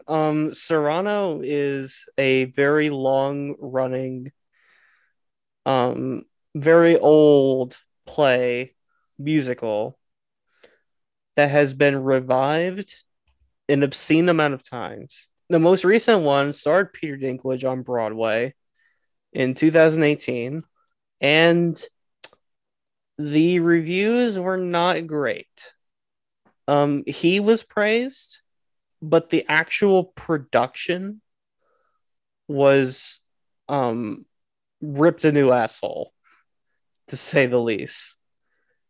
And with Joe Wright behind it, I know he did Atonement, but like Darkest Hour, Woman in the Window, this man doesn't have the best track record. And I feel like this movie could honestly just be complete, utter bullshit, complete garbage. So I wouldn't put any chips on Peter Dinklage. Yeah, Joe Wright is kind of done. I mean, he had Pride and Prejudice and then he had Atonement. But like after that, he just kept going downhill. Like he had Pan. Oh my Remember that gosh. movie? Yeah. Pan's a masterpiece. Yeah. But by the way, do you guys know what Cyrano's about? So I do it's not. basically about this man who's kind of ridiculed for having like a crooked nose or whatever, or like a funny nose. Like a giant nose, yeah. Yeah. But like the Peter Dinklage version, it seems to be like, because he's so short, because Peter Dinklage is like under 5 feet tall. Yeah. But the reviews seem to indicate it still has something to do with the nose. Like, I don't know. Oh, really? It could be really interesting if it's Peter Dinklage kind of like playing into his own insecurities and like what he's been like bullied in the past for and stuff. But like, yeah, the nose thing is so stupid. Like, I don't know. I can't take that I play mean, seriously. being like a big like Broadway nerd bitch, it's kind of like you take these really weird concepts that sound so weird to normal people, but like in the context of like on stage, it works. Like Dear Evan Hansen, like that concept would sound so crazy to anyone else, but like when you execute it on stage, it's like, oh, this is really good. So you never know. Yeah. Stephen Yun in The Humans. I have read The Humans, the play. We will talk more about this later. Stephen Yun's character is a good character, but one, he's supporting. He should not be in lead. And two, it's not a particularly layered character. Like he doesn't like these other characters like Richard Jenkins, Jane Houdyshell, even Amy Schumer's character. They all have like inner, deeper personal problems. Stephen Yun's character has that, but not to the same extent that those other characters do. So I don't think he's going to have that big of a chance at a nomination here. And you could say, oh, well, he got it from Minari, but he was kind of a lead in Minari. I know we were talking about like, oh, he's supporting, he shouldn't be a lead. He kind of is. He does have the most screen time of anyone else in the film. Can I ask a quick question, George? The TIFF website makes kind of seem like The Humans is a horror. Does it have horror elements? Not. I mean, kind of, sort of. I mean, because like the description on TIFF was like, and things go bump in the night. I'm like, oh, I just thought it was a straight drama. But they say like it's not a horror movie. It's not a thriller movie. I don't want to get into it because I would spoil it.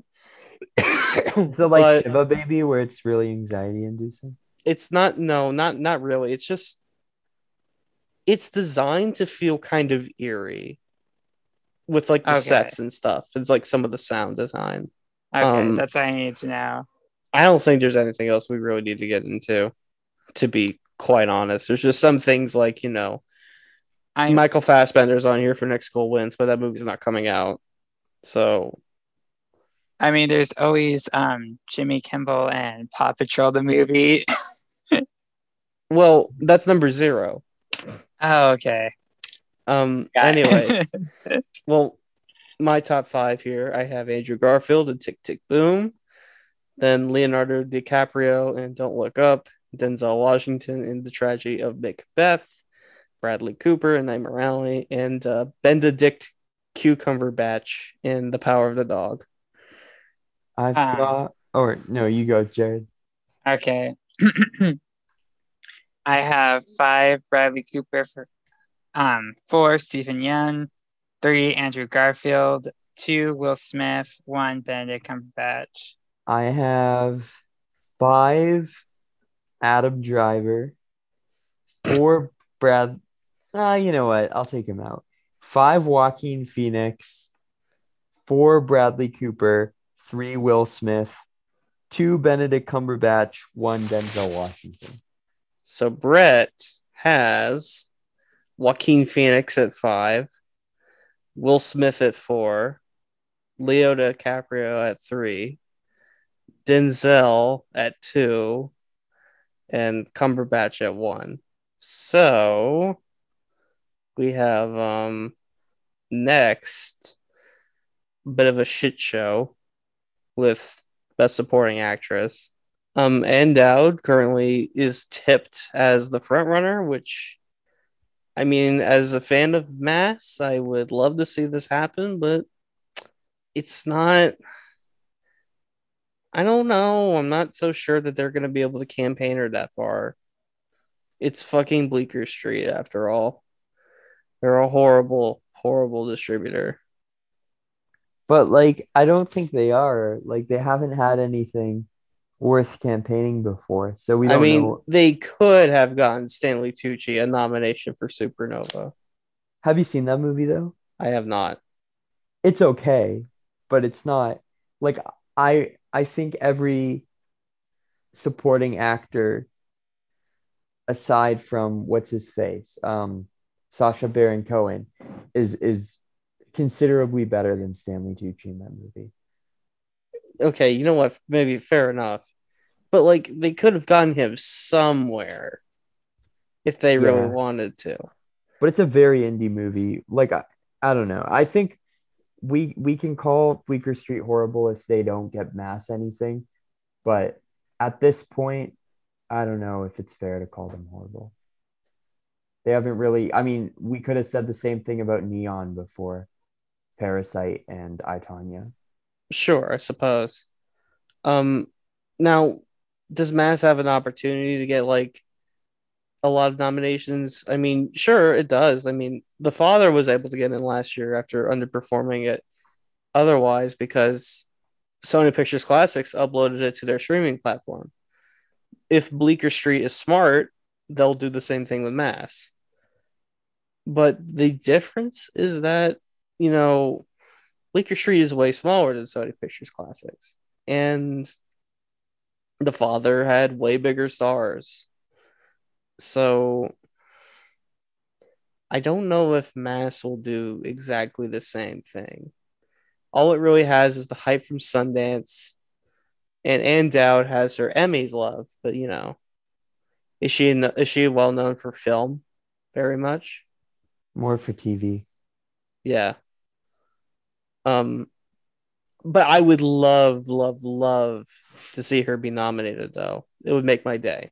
Mass just kind of feels like a wild card in general. But anyways, Marlee Matlin and Coda, I honestly do not understand why she's so high up. I honestly don't see her even getting nominated for this movie. Yeah, that's not happening. It's like, I mean, we already explained it. Coda is just kind of a really like light film, and it's kind of made like a Netflix teen movie. You know, I mean, it's certainly better made like The Kissing Booth. Yeah, it's way better than any of those Netflix teen movies.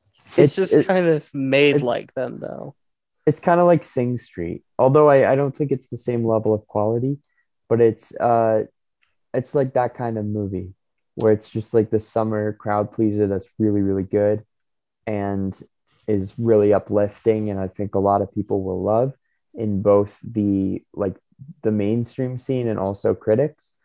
But I don't think, other than maybe some like indie spirits and like critics awards, I don't think it's going to get any Oscars or major awards at all. Yeah, I agree. Then there's, Ariana DeBose for West Side Story. I mean, that's a real thing. That's a genuinely real thing that could happen. She could easily get nominated. She's playing a role that won someone an Oscar. I don't know that she would win, but getting a nomination is a possibility. Rooney Mara, Nightmare Alley. It's unclear which one of the Nightmare Alley women they're going to push more, especially if Cate Blanchett ends up here. I have a feeling out of them, it would probably be Toni Collette, Yeah. but Rooney Mara for some reason is higher. Now, here's something that should be higher: Jane Houdyshell in The Humans, who is reprising her role in this film, and she won a Tony for it.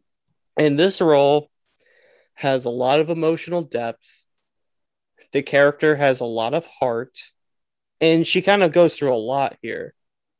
And honestly, if Kirsten Dunst goes lead, she's who would go to my number one, because that just seems like that role. It's that type of a role for her, and she could just be that good. Everyone's like, we need to give Jane Houdyshell an Oscar, kind of like Viola Davis in Fences.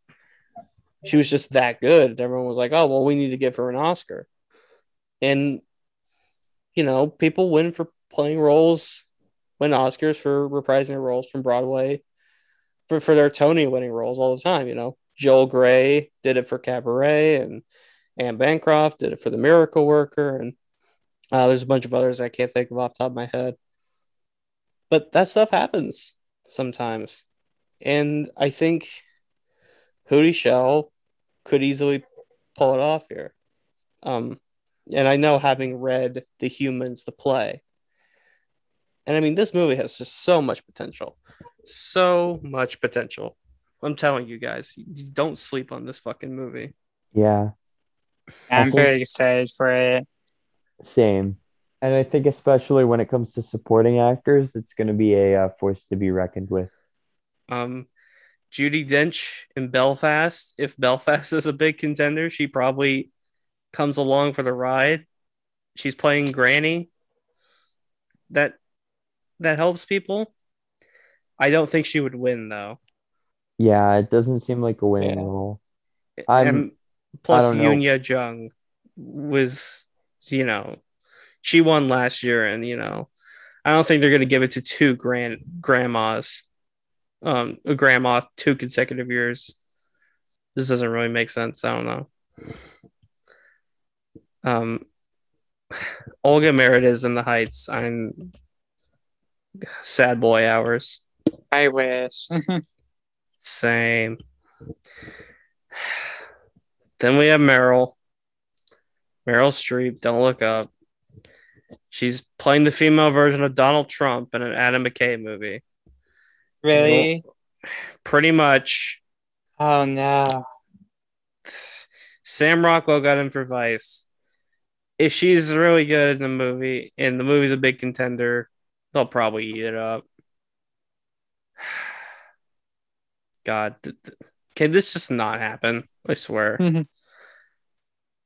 Aunjanue Ellis and King Richard. I don't know what else she's doing in it, but Aunjanue Ellis is underrated, and she should have bigger roles in films. Like, give this woman a movie. Thomasin McKenzie, The Power of the Dog. I mean, sure, I guess. But that's the thing, though. The supporting categories are not quite as competitive. I don't know what else would get in here out of the rest of this list. So, and we already discussed Kirsten Dunst and the possibility she could go in supporting. But if she is to go supporting, I think she will win. If she doesn't, then I just see Houdyshell taking it. So that would make my top 5. Let's see.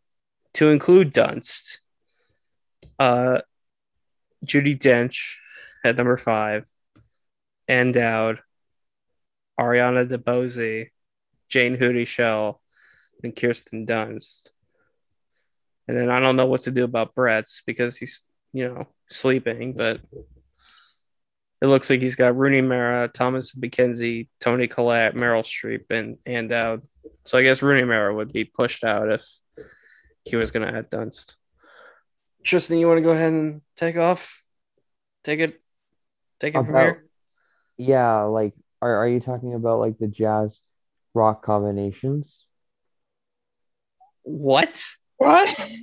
Wait, I don't know. What am I? Just the list, Satire. supporting actress. just I'm- your top 5 for supporting actors, I'm half Tristan. asleep. I'm We'll go sorry. to bed after this, Tristan. Yeah, I need to go to bed after this. We'll fall asleep. We'll sleep. I just started talking about jazz rock for some reason. What am I talking about? Paul Greengrass. No, I'm joking. My for supporting actress, I've got Power of the Dog Lady at number 1. What's her name? Kirsten Dunst. Yeah, that girl. Kirsten Dunst at 1, Anne Dowd at 2, Ariana DeBose at 3, Jane Houdyshell at 4, and Toni Collette at 5.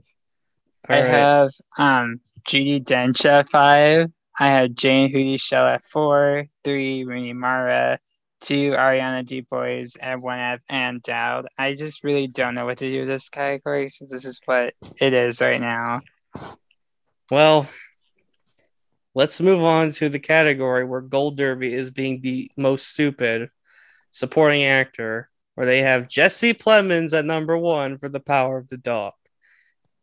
Folks, That could happen. he's not going to win for it, though. Yeah, okay, yeah, you're right. Because he's going to win for Killers of the Flower Moon. Yeah, but this is also just not a winning performance.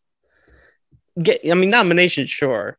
But like, I don't even know if he gets nominated, to be completely honest with you, just based on the role. It could be, who's the other person in the Power of the Dog? Cody Smith McPhee, who's not on Gold Derby, I don't think. But that's a different discussion. Anyway, let's talk about who is winning Best Supporting Actor.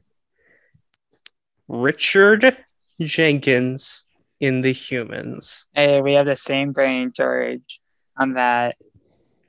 Tristan, I know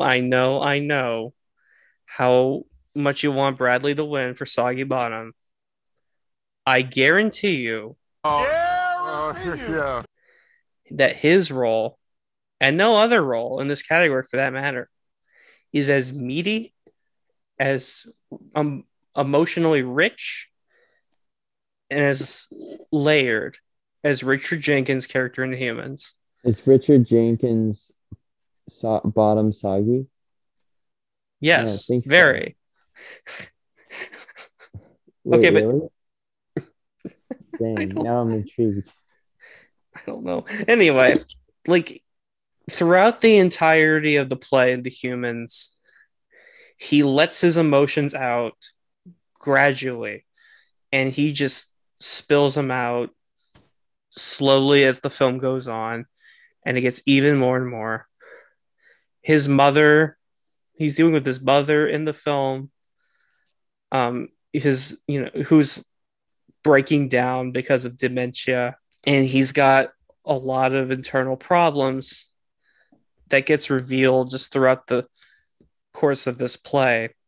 And I mean, it's like, it's an amazing role, and Richard Jenkins is an amazing actor. And the thing about it is like, this role, Reed Birney played it on Broadway, and he won a Tony for it. And, we've seen Mass and how good Reed Birney can be. Richard Jenkins is a damn great actor.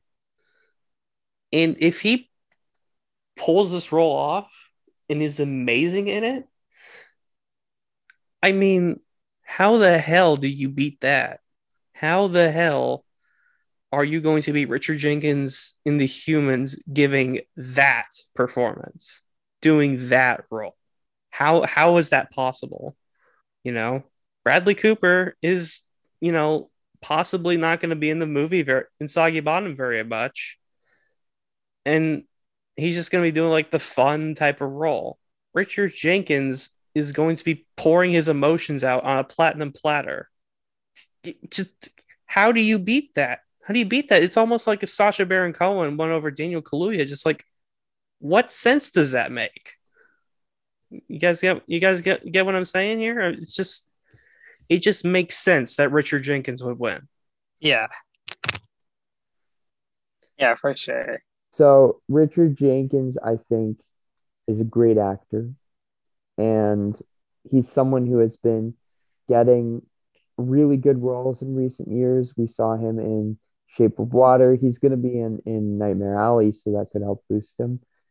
He was in The Tourist, or is that The Visitor? That's what it's called. In 2007, and he hasn't quite gotten his due. Like he's not an actor that people say is one of the best working today, even if he probably is. So this would be a nice boost for him. And I think he could certainly win. But right now I have Cooper at number one just because he's having such a great year. He's overdue. And Tristan. They do yeah, not care if you're overdue. I know, but they do care if you're giving a really good performance, and I think he will. But how is Bradley Cooper going to beat Richard Jenkins doing this? Well, I always say, how did Joaquin Phoenix beat Adam Driver doing that? But this is not the same thing. It's like if Sacha Baron Cohen beat Daniel Kaluuya last year. It just wouldn't make any sense. Yeah, but I don't know. I don't think Bradley Cooper is going to give a Sacha Baron Cohen level performance because he's a much better actor. I'm just saying it's like that type of like dynamic within the season. I don't know. We'll have to see Soggy Bottom first, but I think it's going to be a pretty huge role. Like even if it's a small role, I think it's going to be a huge standout. I'm just saying you are underestimating Jenkins. Yeah, maybe Anyway, a little. I don't know. anyway, um, you have Jared Leto in House of Gucci, and even as someone who is a Gucci doubter, I'm gonna be honest, this is probably gonna happen just based on like how much fucking makeup he's caked in. Yeah, I could see it. I could see it. So, you know, you've got to consider that motherfucker, Jared Leto. He's a creep, but it could happen. Um, then you've got, let's see, Corey Hawkins in the tragedy of Macbeth. He's playing Macduff. It just depends on like how accessible it is and like how much he's actually doing in the role. But anyway, there's Willem Dafoe in Nightmare Alley. Uh, uh, Apparently, also a very tiny role. I don't know if supporting actors happen for Nightmare Alley, to be completely honest. They might not. There's Al Pacino in House of Gucci, who does not look like he's going to be doing as much as Jared Leto. So I wouldn't wager that just yet. Mark Rylance and Don't Look Up. I don't know. I don't know. And then like the other like Gold Derby contenders, like I don't really see that many of them happening. So I'll go ahead and talk about Benny Safdie, who is also in Soggy Bottom. He's playing a closeted politician, which sounds like a very, Beatty role. And Benny Safdie has proven himself to be very talented. He's on a bit of a rise as a director now, but it does seem like something that could happen for him in a PTA film, which is going to have a lot of great performances in it. And maybe he could get nominated. There seems to be a trend now where two people from the same film, get nominated in the same category. Some like once every year. Maybe that's Cooper and Safdie this year. That remains to be seen. But anyway, I think we're all tired and wanting to go to bed. So I'll go ahead and just do me and Brett's list. As it stands right now, I have, let's see, Cody Smith McPhee in The Power of the Dog, Benny Safdie in Soggy Bottom, Bradley Cooper, Soggy Bottom, Jared Leto in House of Gucci, and Richard Jenkins in The Humans at number one. Brett has Willem Dafoe in Nightmare Alley, Jared Leto in House of Gucci, Jesse Plemons, The Power of the Dog, Richard Jenkins and the Humans, and Bradley Cooper number 1. Disappointed in you, Brett. Jared and Tristan, are you guys ready? So I'm going to start with my number 1 work now. I guess my number 5 is something I don't think we've talked about yet, but I think it could be an underdog. But anyway, 1, Richard Jenkins. 2, Bradley Cooper. 3, William Dafoe. 4, Jesse Plemons. And 5, I put Bradley Whitford for Tick, Tick, Boom, because he is going to be playing Stephen Sondheim. And so I think if the movie does well, I think that could be like a big role. And like, I think we're underestimating Tick, Tick, Boom. I feel like, especially if it's good and it could be something great, it could be an Oscar contender. Oh, also, yes. Mr. I would have voted for Obama a third time if I could. But seriously, though, I mean, sure, it's possible, but like the Stephen Sondheim role didn't really do much for the Broadway circuit. That's true. I don't know. That's my my odds game kind of choice. Yeah. By the way, I mean, go for it. By the way, the person who wrote the screenplay for Tick, Tick, Boom, his name's Stephen Levinson, and he wrote the book for Dear Evan Hansen, and he also was a showrunner for Fosse Vernon. Yep. And he also wrote the script for the Dear Evan Hansen movie too. So like, I that's good writing right there, I guess. he has the chops, I believe I'm trying to say. There's something there, is what you're trying to say. Yeah. Yeah. Yeah, you could be right. Anyway, Tristan. Want to make one last appearance before we log off? Oh no, the poor guy. Rep. Yeah, so he has Willem Dafoe at number 5, Al Pacino, Jesse Plemons, Richard Jenkins, and then Bradley Cooper. All right, well, that is it. Sorry that this episode had to get so lame at the end, but you know, we record these really late at night. We probably should not. The last 2 standing. Anyways, thank you all for watching, and keep up with the Oscar race. Be informed. Check out our episodes as things develop. Film festivals are going to be starting up soon. Thank you for watching. Thank you for subscribing. Are you one of the humans?